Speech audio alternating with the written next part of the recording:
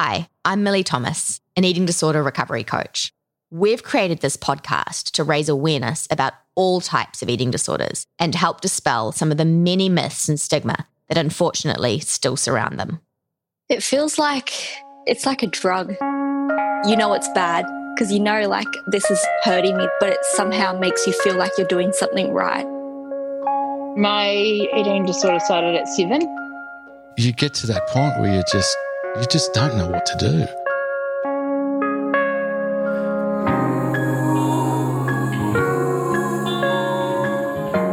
This is the End Eating Disorders podcast, brought to you by BCU, customer-owned banking for you.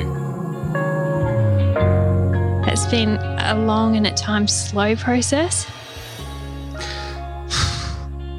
The eating disorder's in charge and your daughter's not there. Find someone that you trust more than you trust your eating disorder self. I was in tears and I was screaming at the nurses, give me something to eat. My baby is kicking me. You cannot do this to this life that has no voice yet. There is hope.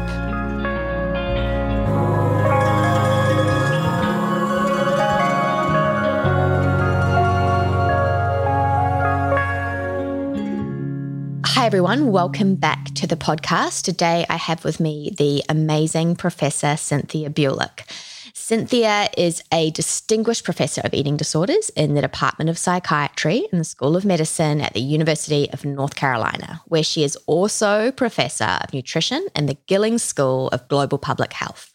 And she is the founding director of the UNC Centre of Excellence for Eating Disorders. Cynthia is also the professor in the Department of Medical Epidemiology and Biostatistics at the Karolinska Institute in Stockholm, Sweden. She is so incredibly passionate about translating science for the public, and at present, she is also the global lead investigator for the Eating Disorders Genetics Initiative, something that I am incredibly passionate. So thank you so much, Cynthia, for taking time out of your busy schedule to join us today and to give our listeners a little bit of an insight into the importance of the genetics behind eating disorders. My pleasure. Thank you for the invitation. So I just have so much respect and admiration for all your incredible work, and I cannot wait for our listeners to get a bit more of an insight because I know just how empowering it is to understand a little bit more about the biology behind eating disorders as a sufferer myself. So you are clearly very passionate about eating disorders and dedicated to making a difference in this space. What is the driving force behind all of this? Why did you decide to focus in on eating disorders in particular? Going back many, many years, I actually started doing research on childhood depression. And the person I was working with was asked to write a chapter comparing sleep patterns in people with anorexia to people who had depression, because that was the kind of research he did. And he didn't have time to write the chapter. So he said, Cindy, I'm really busy. Can you write the chapter? And I was like, I don't know anything about this. And so, being the good investigative journalist that I am, I shadowed a psychiatrist on the eating disorders service in that hospital. And immediately I was intrigued. And I was intrigued because the people who were on the unit at that point, they were all women. They were about my age, but they all had severe anorexia. And at that moment, I realized that I had been surrounded by eating disorders my entire life and not known it. I was a figure skater. And throughout my entire figure skating career, there were so many people who would just start losing weight and then they would sort of disappear from the skating rink and not be training anymore. But no one said anything about it, and there were no labels. And it was like this, my two lives converged. My academic life and my sporting life converged, and the train was out of the station, and it's been going full speed ahead ever since. I think that's incredible. It's crazy how no one talked about it. People just disappeared, just fell off the radar. That was back in the 70s, and it was so bad. One more story. I had one little skating friend who, whenever we went to her house, we had to ask her mom for a key to the refrigerator. She had a padlock on the refrigerator. And, we were so naive at that point. We were like, oh, yeah, when you go to her house, you just have to unlock the fridge. But finally, my mom was a pretty cool woman, asked her mom, can you just explain this refrigerator thing? And she was one of the very early cases of bulimia. And her mom just said, it's really weird, but if we leave it unlocked, she'll just eat everything and then throw it up. There wasn't even a name for it back then. Yeah, it's incredible, isn't it? We have come a long way. We've got a long way to go, but we do have to sometimes take stock of the fact that we've come a long way since then. Yes. Yeah. When you look at it that way, you realize we've come leaps and bounds, actually. Yeah. Now, so far in your career, you have achieved so much. If you were to choose some highlights to give our listeners a little bit of insight into some of the things that you've been involved in, what would they be? So I'm going to say one thing on the treatment side and one thing on the sort of biology side. And on the treatment side, over the last decade, we've developed this couple-based treatment for people who have eating disorders and who also have partners. And the couple-based treatments, which we call UCAN and Unite, actually bring the partner into treatment. And before this, for so much of my life, partners and parents were excluded. These partners have always wanted to help, but they have no idea what to do. There's no playbook. You don't learn this when you get married to someone or when you get into a relationship with someone. And they have just been so grateful that they can go on this recovery journey with the person with the illness. So that's probably been, of all the treatment studies that we've developed, that's the one that is really nearest and dearest to my heart because it's been such a transformation. So that's the treatment one. And on the biology side, it's definitely what we discovered in the Anorexia Nervosa Genetics Initiative, or the ANGI study, that I know lots of people in Australia and New Zealand have participated in. That is when we started unpacking what the genetic factors are that influence risk for anorexia. It didn't sort out as just being psychiatric, but we also showed that there was a metabolic component to it. And that really opened my eyes and sort of confirmed my suspicions that I had had for several decades in this field.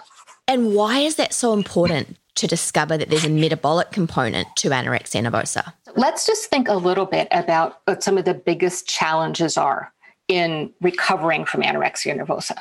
One of the things that I see a lot as a clinician is someone will come into the hospital, we'll re-nourish them, they'll gain weight, they'll get discharged from hospital.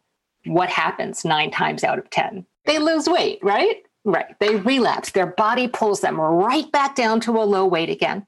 And this cycle, as you know, can continue over and over again. I know there's a strong psychology and there's a determination in the mindset of people with anorexia. But if you think about it, that is really hard to do. My sense is that their biology is really pulling them back down. And I don't know if the differences in metabolism set them up for developing anorexia, or if it's something that gets perturbed after they have that first episode of anorexia nervosa. We still have to answer that question. But I think it's such a powerful illness, and recovery is so hard precisely because it has both psychiatric and metabolic components. Well, I couldn't agree more, as we were speaking about before. And knowing that is just so empowering as someone who is living and breathing that disorder, to know that there are both elements is just, it's so, so important. And I think it also really speaks to 2 really important things. One is, people who really don't understand anorexia and just say, well, just eat. All you have to do is eat. To them, just eating might be quite simple and might solve the problem. But to someone who was biologically predisposed to anorexia, that's not going to work. It's not going to work psychologically, and it's not going to work metabolically. So I think that's a really important thing to keep in mind. But I think all of this research and studies and Angie and Edgy, they're both going to really help to quash some of those myths and stigma that, you and I both know, unfortunately, still surround all eating disorders. Because if we can go, no, look, here is research to show you that it's not a choice, and it's not as simple as just eating or just stopping binging and purging. It doesn't work like that. No, and nobody says that to someone with diabetes. Nobody says, oh, come on, pancreas, please, could you just make some insulin? That's not the way this works. We would never say that to someone with asthma either. Yes. But yet we seem to think that somehow people choose to have this potentially fatal illness. Makes no sense. No, it's an absolute double standard, and one that frustrates me no end. So you are currently the global lead investigator, as I said before, for the Eating Disorders Genetics Initiative. For those who aren't aware of this incredibly groundbreaking study and what it entails, can you please give our listeners a little bit of an overview? Sure. So we talked a little bit about Angie already, which was the precursor. So the last study, we just looked at anorexia nervosa, and I said that's not enough. In order to do this well, we need to increase our sample size, so recruit more people with anorexia, but we also have to broaden out and recruit people who have had lived experience of bulimia nervosa and binge eating disorder. And you can well imagine that I won't stop there, and that we're also going to be looking at ARFID, avoidant restrictive food intake disorder, so that we really can have all the illnesses that are under the umbrella of feeding and eating disorders covered. And so our ultimate goal is to actually recruit 100,000 people around the world who have at some point, at any point in their life, had an eating disorder, because your genes don't change, right? So it doesn't matter if you're currently ill or if you were ill 20 or 30 years ago, we still want your DNA. What we're doing in this study is we've made it super simple to participate. So we have a lot of online questionnaires that you complete at your leisure. And then the way we get your DNA is actually we send you this little tube in the mail, and all you have to do is spit into it, package it back up, send it back to the lab, and we're able to extract DNA from that little saliva sample. And then magically, we have thousands of samples from people with eating disorders, and we compare them to thousands of samples of people without eating disorders. And we look at the whole genome of both groups. And by comparing them, we can see where differences lie. And then that is sort of what shines the torch on this is the part of the genome you need to look at for genes that influence risk for eating disorders. That's what we did in Angie, and that's what we'll do in Edgy for anorexia, bulimia, and binge eating disorder. And so with the saliva sample, I just think it's so great that there's something so simple, non-invasive. I've got a needle phobia, so it's great, great for me. All I had to do was spit into the tube. So, how do you extract that information? How does that process work? Because it seems remarkable to me that you can get all of that from, someone's saliva. Exactly. So basically, I actually want to do a little infographic of how this works so people can sort of follow their saliva sample as it goes through the lab, right? So it comes into the lab, and then our lab people can extract DNA from it, right? And then you do something called genotyping. So we have these little itty bitty chips that basically put like 1 million markers across the genome. And those markers are sort of tethered to different areas of the genome. You do that for every single person.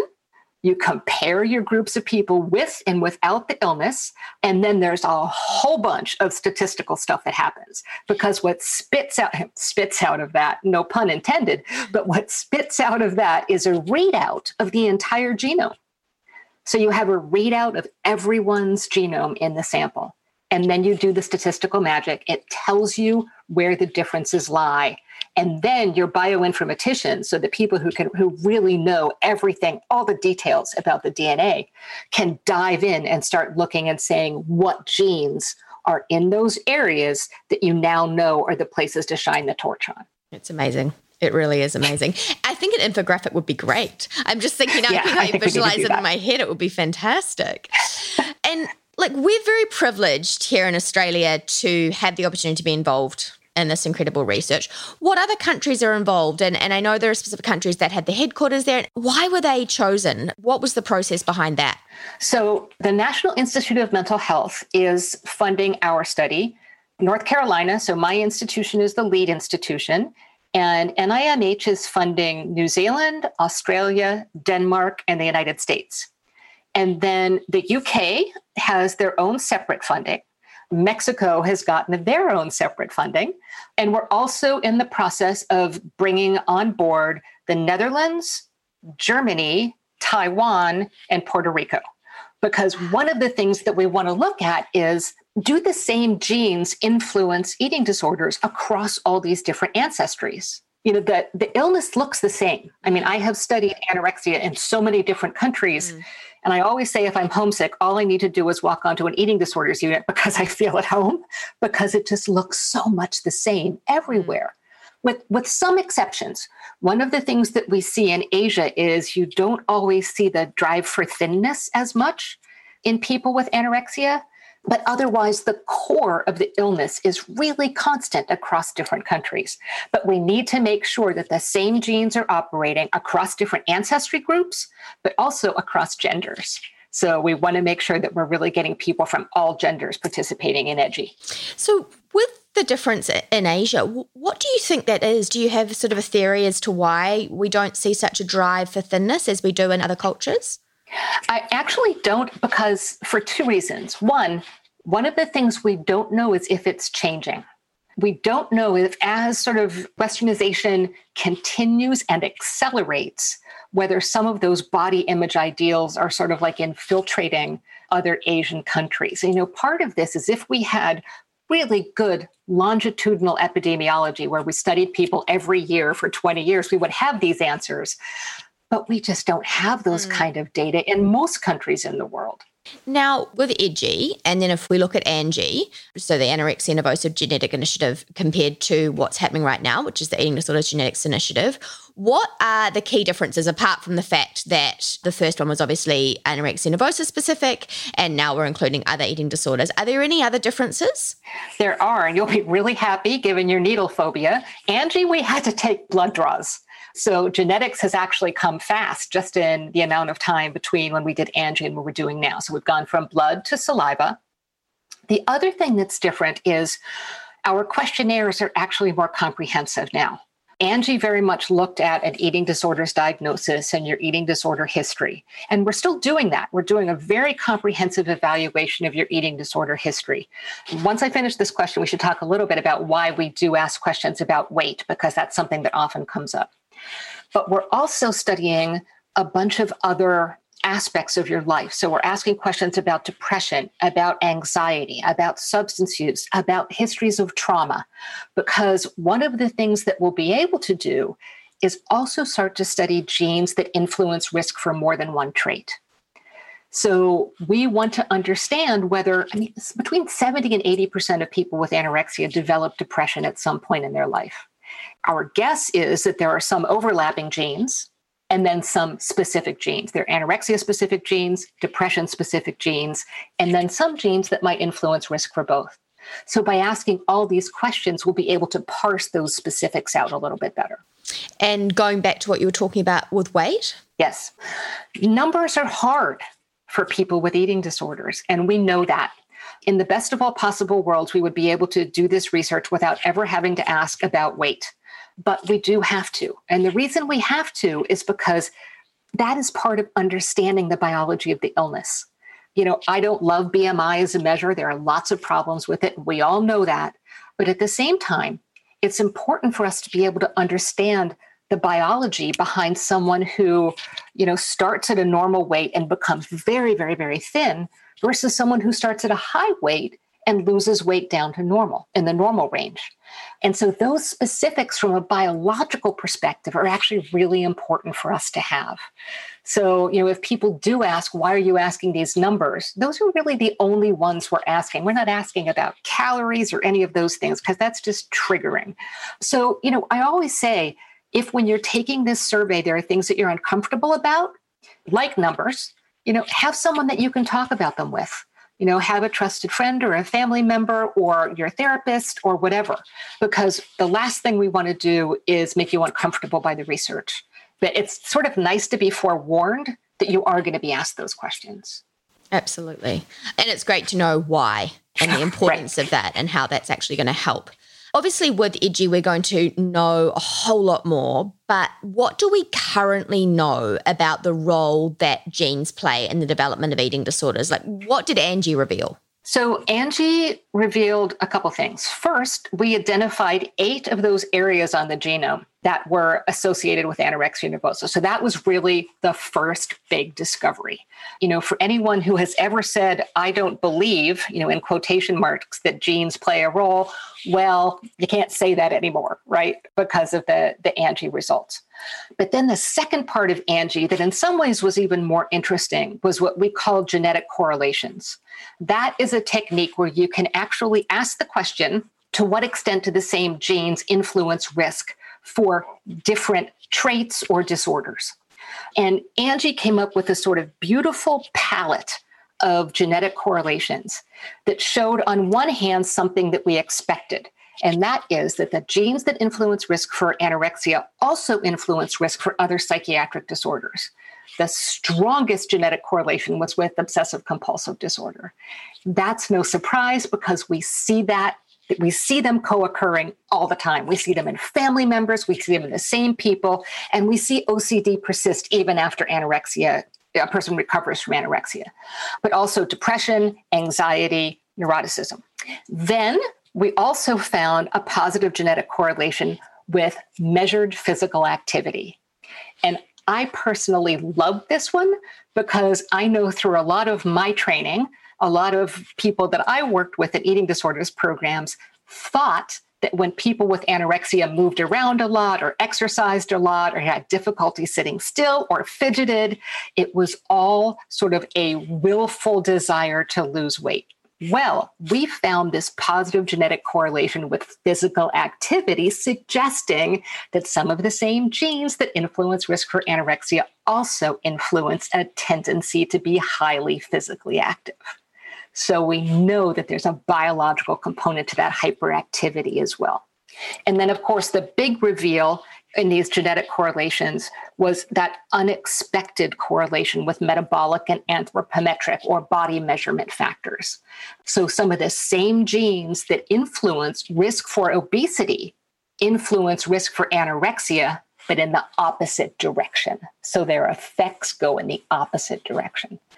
And that is the whole part that just sort of blew a lot of people's minds, to be perfectly frank, because up until now, they were comfortable with that first part that I talked about, the psychiatric disorder correlations, but the rest of it, that was the new part. That was the transformational finding that came out of Angie. I can't wait for the transformational findings that are going to come out of Angie as well. It's I know, I can't wait. What's going to be the next thing? Because those were huge. Right. They were huge findings. Yep. So if there are people thinking, well, my mother or my father or my auntie's had an eating disorder, does that mean that I am destined to have one? Can you explain, why or why not that would be the case? Yes. So the answer to that is you're absolutely not destined. So I'm going to give a couple answers and pull them all together. So first off, there will never just be one gene that influences anorexia nervosa. So it's not like your mom had the gene and she married your dad or found a reproductive material to unite with to create you, however that happened, however you were conceived. And because you got that gene, you're going to develop anorexia. That's not the type of illness this is. It's called a complex trait.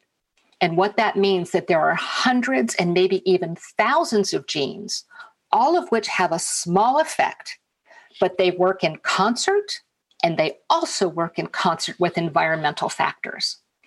It's not just you have it or you don't. It's a dosage thing. Some people have high genetic risk for anorexia. Some people have low genetic risk for anorexia. But coupled with that, some people have high environmental risk for anorexia, and some people have low environmental risk for anorexia. So theoretically, you could have very few risk genes that be in a super high risk environment. Like you might have some sort of sports coach that just is all about thin to win and lose weight. And you didn't get that gold medal because you were 10 pounds too heavy or whatever. And that could theoretically chip away at you till you develop an eating disorder. Or you could be at really high risk that maybe never go on your first diet and for some reason never develop sort of low body esteem. And you might never express your genetic predisposition. So this research forces us to think in terms of probabilities, and it also forces us to remember that it is always genes and environment acting and co-acting. I always talk about it when I talk about my own journey, that for me, the genes loaded the gun and the environment pulled the trigger because, I was genetically predisposed. Then I had all the personality characteristics of someone who had developed anorexia. And then as soon as I was put into my all-girls private school, the scene was set. I didn't really even have a chance. Yep. It's so funny. Someone tried to figure out who the first person was that said that. Genes load the gun and environment pulls the trigger. And apparently it leads back to me. And I'm convinced I wasn't the first person who said that, but yet someone said I was determined to figure out who it is. And Dr. Bulik, I think you're the first one who ever said that. And I was like, oh, I just wish it weren't such a violent image. I've been trying to think of, a non-violent way of saying the same thing. But thought about that it's a violent image. I guess because for me, it's like, I think it's perfect because something does, I think, fire off in you. Yeah. You know what I mean? Yeah. It's something happens. It's a catalyst. Right. And so for me, I actually think it's perfect. And I've never once thought of it as a violent image. And I don't like guns at all. So, and I say it all the time. So yeah, it's interesting that when you think about it like that though. But I haven't found anything better. And I think it's just because I'm American and I'm sensitive to those things. Yes. I don't like guns either. But no, I've not been able to come up with a better one. So, but I think so many people, it resonates with them. Yes. And parents say the same thing. Sometimes they'll say, it was like a switch went off. Yeah. It's like, she's not my daughter anymore. He's not my son anymore. There was this transformation that happened. So it does capture something, and that might be, we might find out that something actually happens biologically at that moment. And I think one of the things that I talk about a lot, even in people who are long-term recovered from anorexia nervosa, is that they have to be hypervigilant about ever being in negative energy balance again. And what I mean by that is when you're expending more energy than you're consuming, because that seems to be one of the things that can pull the trigger again, that can really lead to a relapse. Just in the last couple of years, I knew a couple of people in my circle who had been recovered for the longest time. And all of them just had these experiences where they were in relatively short periods of negative energy balance. All three of them relapsed. Wow. And then once they started heading down that hill again, it was really hard for them to put the brakes on. So that's a really important warning. And that doesn't mean that you never get well. No. It means that it's a vulnerability. It's like, I broke my back a long time ago, right? And I'm pretty fit now and I can exercise, but every once in a while I will do something that will mess me up for a while. So it's my health legacy. Right. Yes. And I have to be respectful of my health legacy. And I think this is something that people who have a history of anorexia nervosa have to respect and understand that their body doesn't deal well with negative energy balance. And as you say, it's not that you're not fully recovered and it's not that you're not free. It's just something that you have to be really mindful of. It can be something, it's such a slippery slope because we know how fast those eating disorders come on. Exactly. Now, with EDGY, it obviously aims to further the knowledge of how genes play in the development of eating disorders. So how will this benefit not only those who are affected by eating disorders, but also society as a whole? Well, I think you actually touched on it in the beginning. One of my sort of life's campaigns is to destigmatize mental illness. And, people draw this artificial line between, everything that's above the eyebrows and everything that's below, as being somatic versus psychiatric. And I don't draw that line. And I think that line really gets people into trouble. And there's so much more stigma for things that happen in the brain or in the mind, however you want to think about it. So I think what this will do is it'll really help anchor us in the fact that these two things, the brain and the mind, the body and the mind, they are so deeply intertwined that you cannot do that dualism. You can't pull them apart. And I think everything that we do, really, all the results from our studies, the things that we look at, the neuroimaging research, the genetic research, is all bringing us to a point where we don't make that distinction anymore. And we don't label it as somehow stigmatizing or weakness or choice. All of these things that just make a person who has these illnesses feel bad. You shouldn't have to feel embarrassed because your child has an eating disorder. You shouldn't have to feel ashamed because your mother's depressed. We have to normalize these things as part of the human condition, especially now. I mean, mental illness is off the charts right now during the pandemic. I mean, we had a 4,000% increase in telehealth in the United States, and a third of that was mental health related. We have a mental illness pandemic on the heels of this pandemic, and we're going to have to pay attention to it. And I think this might be one of the few good things that has come out of this. People realize that anyone is vulnerable to mental illness. If you stress the system enough, no matter how robust you are, you too can be at risk. Absolutely. And you're right. It is so, so important for people to understand that and not think that they are invincible. No, in fact, that invincibility can lead you to being blindsided. Exactly.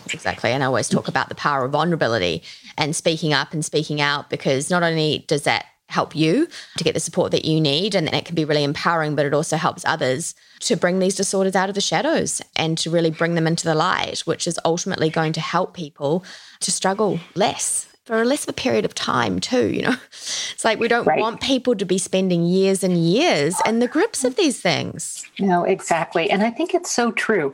Sharing stories is such an important way to make other people feel comfortable talking about what they're going through. It's like, I see that so often. I just did something with Congress people in the United States a couple weeks ago. And, I could spout off statistics until I'm blue in the face. But what really hits them is when people share their stories.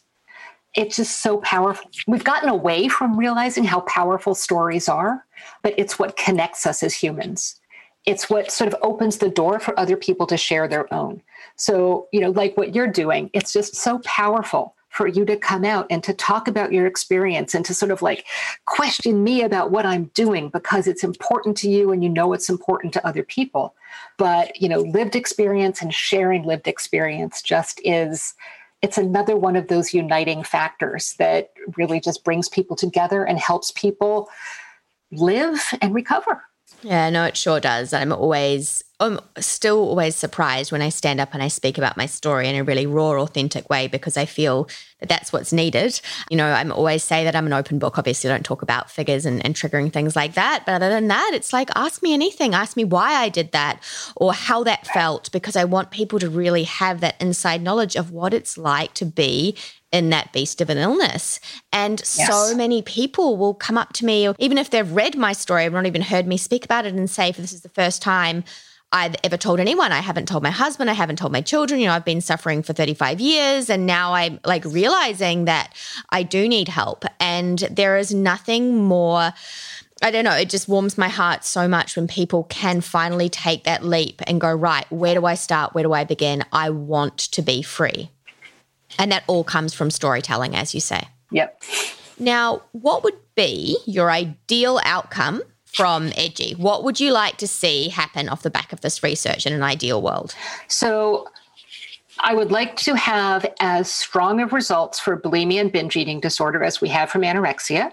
I would like to have a very clear idea of multiple genes that influence each of them, that assort into biological pathways that tell us something biologically about what's going on with people with these illnesses, so that we can then take that information and potentially develop pharmacologic agents or medicines that address that biology. Now, what's really important is we have no medications anywhere that address the biology of anorexia nervosa. In fact, we have no medications that actually work reliably for anorexia nervosa because we don't understand the biology. And the drugs that we do have for bulimia and binge eating disorder are borrowed from other illnesses, right? So fluoxetine is borrowed from depression, lisdexamfetamine is borrowed from attention deficit hyperactivity disorder. We have nothing for any of the eating disorders that arise from knowledge of the biology of eating disorders. When you think about that, that's a problem. So what I hope on the other end of EDGI is that we solve that problem and we actually, really start to understand what the underlying biology looks like so that we can target it effectively. I am not saying, really importantly, that there's going to be like a magic medication that's going to take anorexia, bulimia, or binge eating disorder away. There's still going to be psychological work to do. Remember, those genetic correlations showed both a psychiatric component and a metabolic component. I'm not looking for a magic pill because I don't think it's that simple. Just like genes and environment influence risk, metabolism and psychiatry are also going to have to come together for cure. Yeah, Absolutely. Now, who can take part in EDGI? Who's eligible to take part? So it varies in different countries. Basically, to figure out I'm going to get the website right. In Australia, it's edgy.org.au. Got it. Okay, good. And New Zealand, it's edgy.nz. In the States, it's edgy.org. I mean, I have to keep all this stuff in my mind, and sometimes it gets fuzzy. It's late at night here. And Australia, I can't remember what age they go down 13. to, so you can... 13. You know more about the study than I do. So it goes all the way down to 13 in Australia. But once again, for those people who are underage, or if you have concerns about any of the content of the survey, do it with someone you care about. Have someone around to talk about with it. You can have had an eating disorder at any time in your life. Doesn't matter. You can be up to any age. You could be 100 and we'll take you, because there probably were people who had eating disorders 80 years ago. We just didn't know about it. Yeah. That's pretty much it. It's a pretty much open door. To anyone who is, considering taking part, but they are a little bit hesitant, what would you say to them? I would say, take a look at the website, read a little bit about it. Again, talk to someone you trust about it. You can even contact the researchers and ask questions. We really try to be responsive to emails. If you have questions, any questions about the research, pretty darn good at responding to them and making sure that we answer your questions, and just make a decision if it's right for you. And we're going to be going on for another 2 years. So there's not a rush. If you don't feel like you're ready right now, give it a couple months. Some people just say I'm really in the throes of my illness right now, and I don't think I can do it. And we don't want to push you to do it. You might feel okay in a couple months and then come back and give it a look again. Of course, we do want people who are excited now to participate, because, I'm excited to get these results too. We researchers get pretty excited when the data starts rolling off the presses, because, this is meaningful for us as well. I've seen way too many people die, and that is what I hate about these illnesses. I absolutely hate the fact that in my field, you have to see so many people die and deal with so many parents who have lost children. And it's actually why a lot of people don't go into the field, because it's just too hard. To me, that's why I'm here, because I want to stop that. That's what I really want to come out of the other end of this. I want to stop deaths from eating disorders. Nothing would make me feel like I have made a difference in this world than if by the end of my career, I can say, no longer am I going to get emails or Facebook messages or indications somehow that yet someone else has been taken by this illness. That's what I want to have happen. Yeah, it's a big driving force for me too. It's horrible when you see that there are lives that are being lost. Yeah. What would you like to say to listeners who are still in the midst of their battle? Don't give up. And I think you and I chatted about this a little bit before. These are hellish illnesses. They're super hard to recover from. But I have seen people who have been, slapped with horrible labels like lifers. You're always going to have to live with it. You're never going to recover. I've seen people who have been fired by their therapists because they haven't done what they were told to do. I can only sometimes use the word miracles of people who people have given up on, but someone has just stuck with them. Someone has stuck with them through the hardest of times. And somehow, just like that switch turned on, they scraped or crawled their way out of the darkness that is an eating disorder. Every once in a while, I'll get like an email or a handwritten note from a patient from years ago, someone who had been given a label like that. And they'll tell me what's going on in their life. And, all of a sudden they have kids and they have a job or they're a social worker. And I just sit there and cry. I'm doing it now, because it's just, you and I are both like, that is what it's all about. If a life gets saved, if a person gets freed from the illness and goes on to live a life, and it happens in cases where you don't expect it. And when it does happen, it is the most beautiful and, as you said, the most heartwarming thing. And that's what it's all about. Yeah, it is. And getting those emails is incredible, and it reminds you of the, those that didn't make it, but you've got to hold on to those ones that did and really use that to keep empowering you to keep doing. It's hard work. It's, it's confronting, it's intense, but I think, that's what drives me, as I'm sure it drives you, is those stories of, hey, look, that's where I was and here I am now. And those are the things that we've got to use to keep on fighting this brave fight and to create change. Exactly.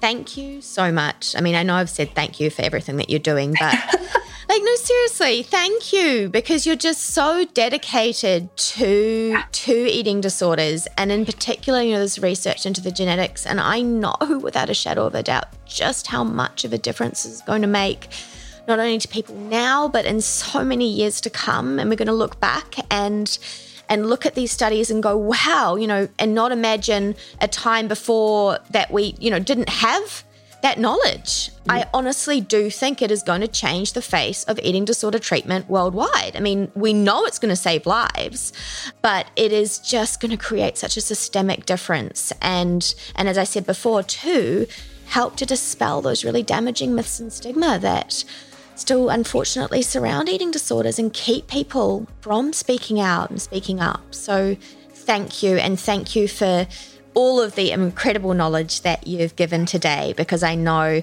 people will be fascinated, empowered, and really, really enjoy listening to your passion as well. And Millie, thank you so much. It was lovely talking to you, and I sure hope we get to meet each other face to face someday. Oh, me too. Absolutely. Maybe we need to have a rendezvous in New Zealand. There you go. I'm up for it. Brilliant. Thanks, Cindy. I really appreciate it. You're welcome. Thank you, Millie. Take care of yourself. There is hope at ended.org.au. This is the End Eating Disorders podcast, brought to you by BCU, customer-owned banking for you.